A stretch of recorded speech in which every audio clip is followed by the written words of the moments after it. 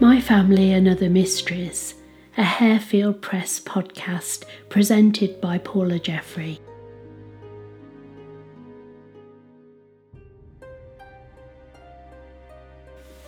Hello, thanks for joining me again. Here's a quick reprise from the last episode. It was 1841 and Jabez Rainbow, aged 18, had run away from his apprenticeship and his family in Coventry. He changed his name to Kirk, his mother's maiden name, and joined the army. The majority of his regiment was stationed in Canada, so he was sent to St Albans to join a recruitment team.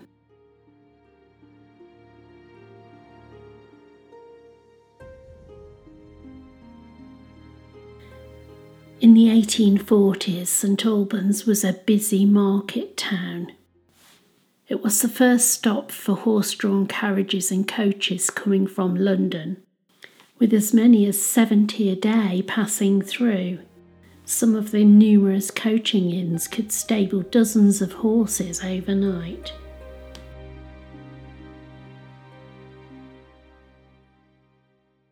So it was against this background of a bustling town filled with temporary travellers that Jabez met Jane. Jane Pierce was 20. She was born and lived in St Albans all her life and was a straw platter. It appeared that she met Jabez just a few weeks after he arrived in town. On the 1841 census, Jane's living with her widowed mother and younger siblings in Christopher Yard. Christopher Yard was one of the most disreputable areas of town, just off the main market square.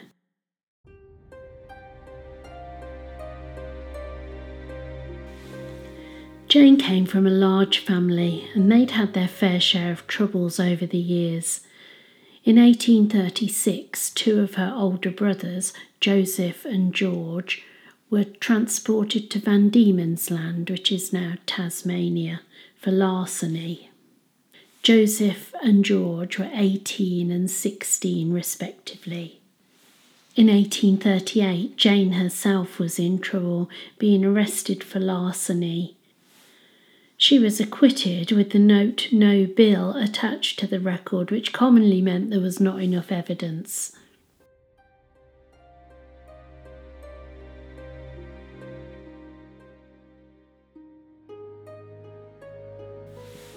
It always amazes me how you can disappear down a rabbit hole when you start researching something which on the surface looks quite easy and simple and quick. This is what happened when I started looking into Jane's occupation, which was straw platter. It turns out that the cottage industry of straw plaiting employed something like 30,000 women and children at its peak in around 1871. Because the quality of the land produced the right colour of straw, the counties of Buckinghamshire, Bedfordshire, Berkshire and Hertfordshire were the centre of the straw plaiting industry. Women would buy the straw from a middleman, take it home, plait it into coils and return it. He would then sell the straw coils onto hat factories to make bonnets and hats. Queen Victoria had popularised straw bonnets and demand soared. The industry flourished, not least because it was simple and required no equipment. Women could walk around, look after their children and be plaiting at the same time. The effects of this industry on the local economy was considerable.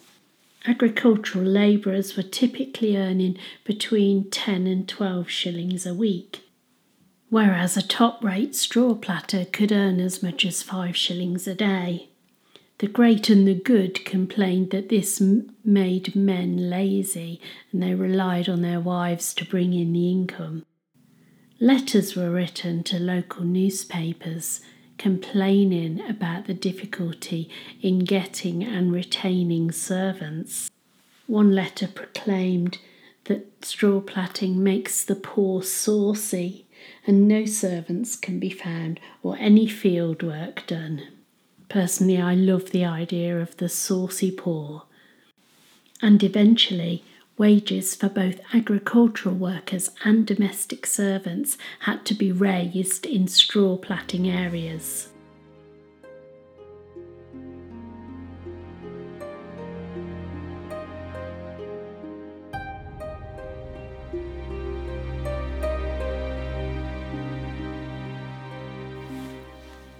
The next part of Jane and Jabez's story is well documented, inasmuch as local and national newspapers carried the story for several months. There is a question as to how accurate these accounts may have been, and to assess that, we need to bear in mind how Victorian newspapers reported crime compared to the media of today. We may categorise modern tabloids as belonging to that particular genre referred to as the gutter press. But in the 1840s, almost all newspapers appealed to this desire for sensationalism.